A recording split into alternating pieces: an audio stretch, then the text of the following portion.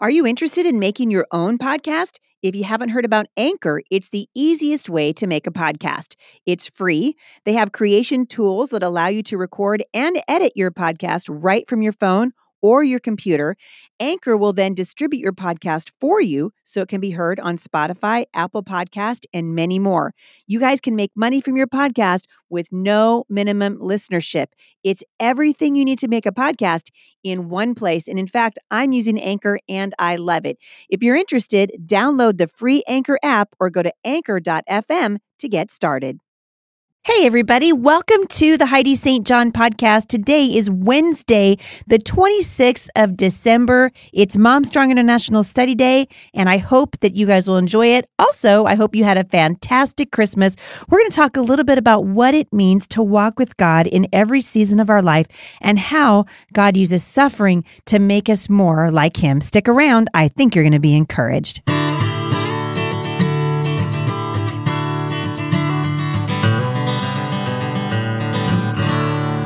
All right, so we are on the last week of the Mom Strong International study for the whole year, for the year 2018. I hope you guys have been blessed by what God is doing at Mom Strong International. We started this particular ministry to mothers this time last year was when we turned out our first Bible study. We've grown since then quite a bit. We have over 10,000 members now at the scripture writing community. And I just want to say, thank you so much for being a part of what God is doing at Mom Strong International. Before I jump into the study, I want to let you guys know I'm going to be traveling here pretty quickly, and I want to invite you to join me at a Mom Strong conference near you. So I'm going to be in Abilene, Texas. Woot, woot. Can I just get a shout out for my friends in Abilene?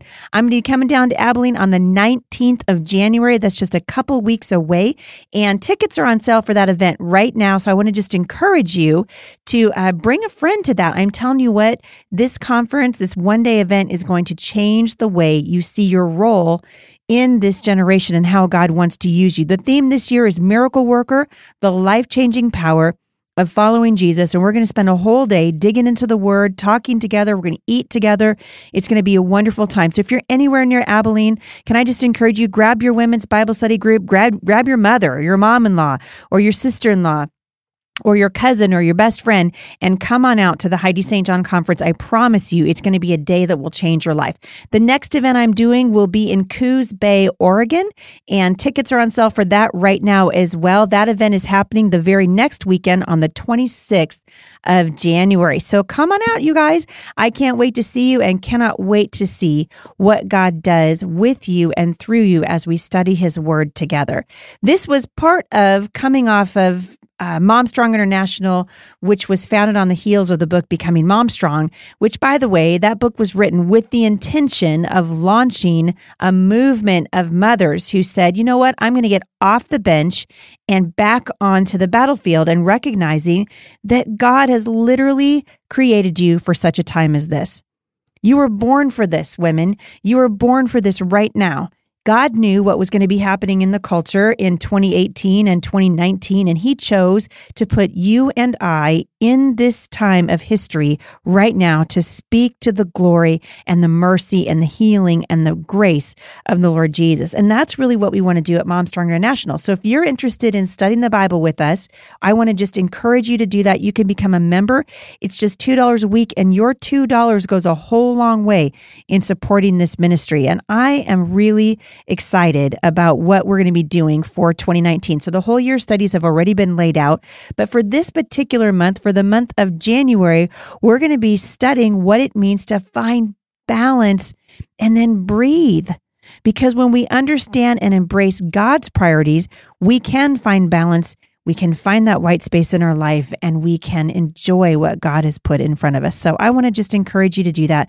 For the month of January, we're going to be studying, starting the year off with a bang, talking about God's priorities and what it means to be committed to walking in right relationship with Him. And for today, I'm going to be finishing up the last week of the study As always on Wednesdays, I'm trying to give you a glimpse into the study, but the study itself is going to go a whole lot farther. Your church can do it, by the way. We've just started granting church licenses. So if your church is interested in having a ministry to women that is going to genuinely point them back to the Word, I'm not interested in writing women's Bible studies where we just sit around and talk about what a hot mess we are. God did not send his Son into the world so that we could stand around in a circle, sing Kumbaya, talk about what a hot mess we are, and go home and repeat the same thing over again.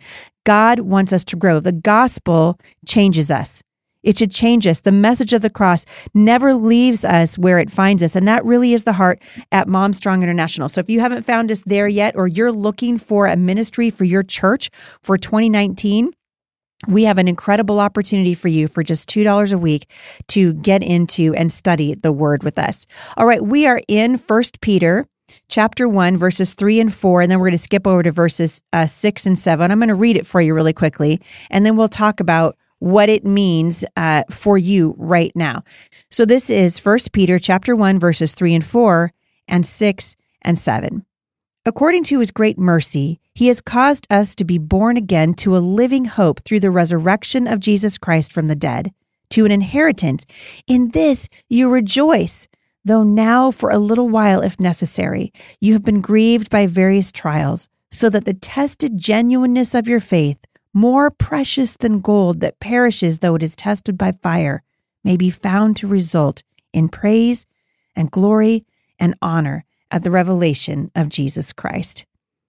1 Peter talks a lot about suffering, and in fact, it talks about it proportionally more than any other book in the Bible. So in this passage that we're looking at, Peter is actually drawing on an illustration from Isaiah chapter 43. So let's go ahead and look at that really quickly. Isaiah chapter 43. So here's what it says. I'm going to read it first for you in the NIV.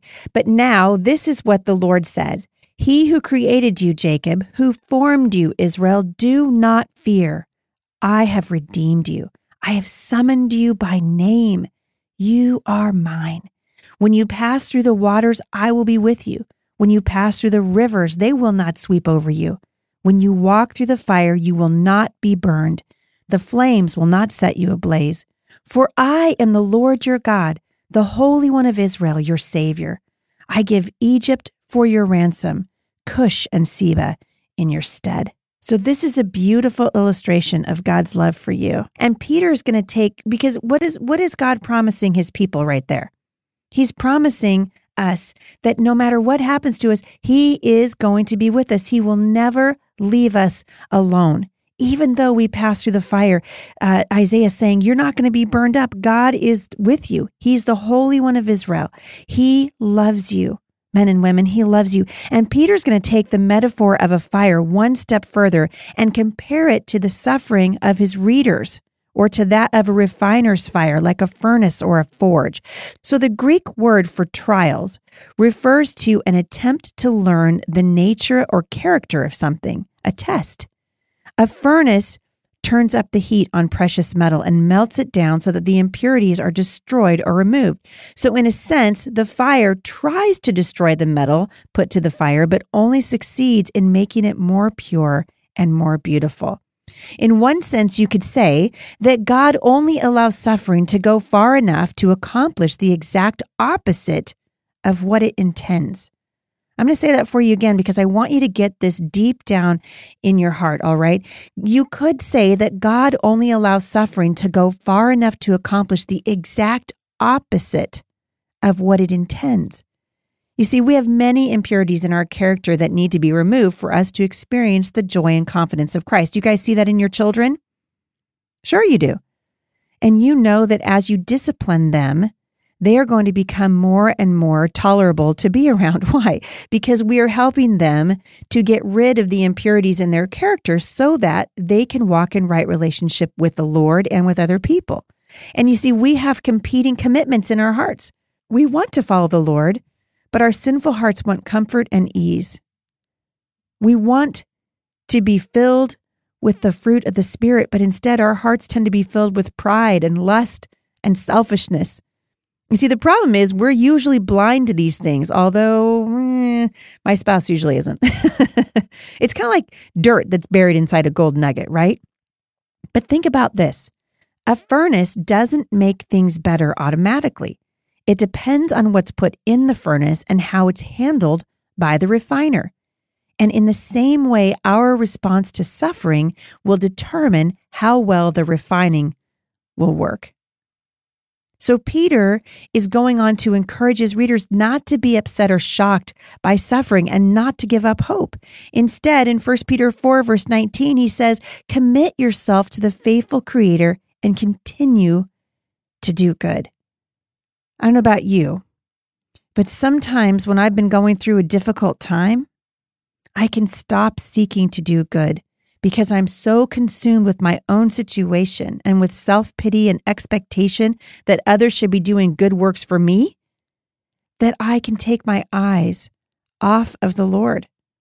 But Peter says that one of the ways out of a rut like this is simply to look for ways to do good for others. And did you know what else? This is a great thing to teach your kids, you guys.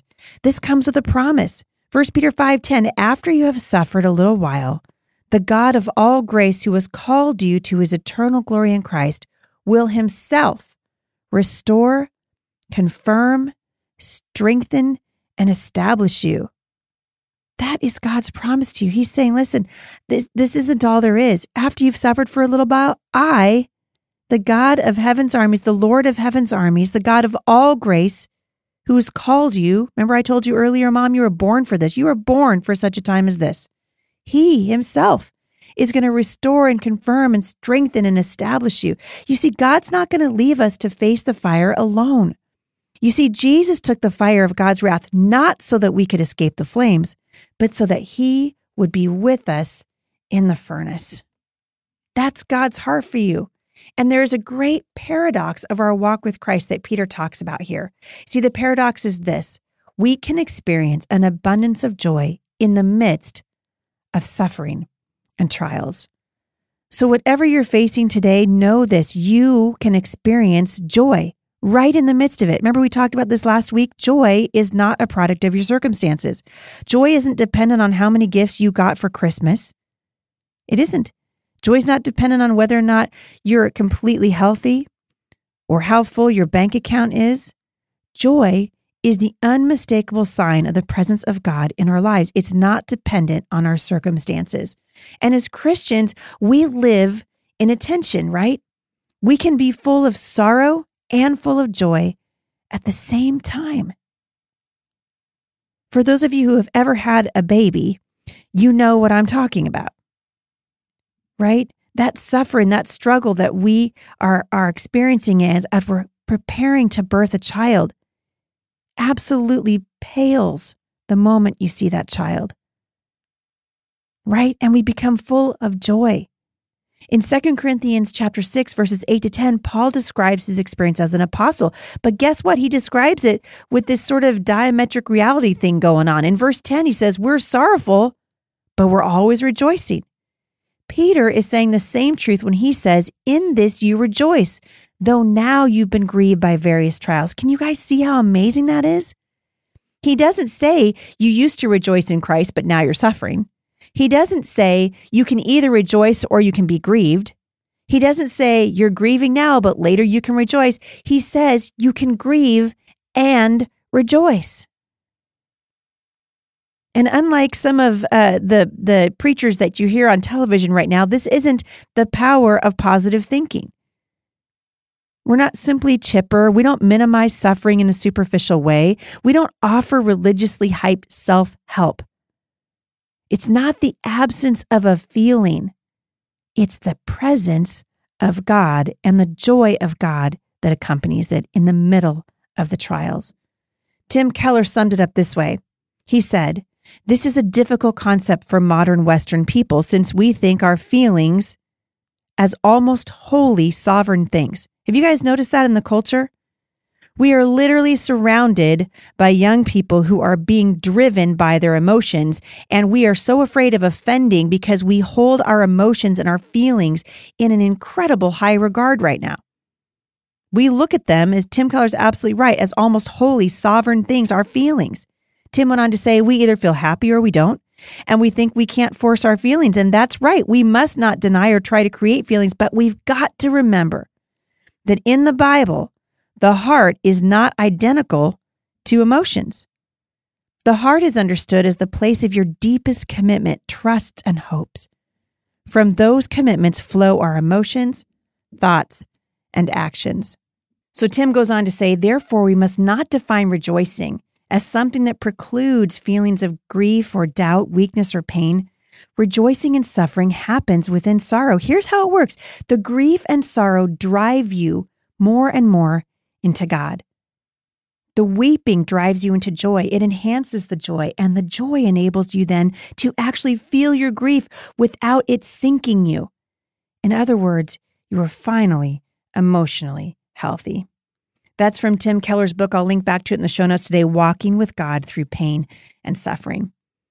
Moms, I want to encourage you as we get ready to enter into a new year to give yourself fully to the Lord who suffered on your behalf.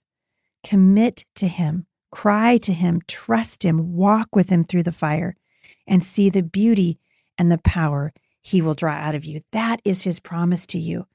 God said, I would never leave you and He would never forsake you. And the next time you feel like you don't have any joy, can I just encourage you?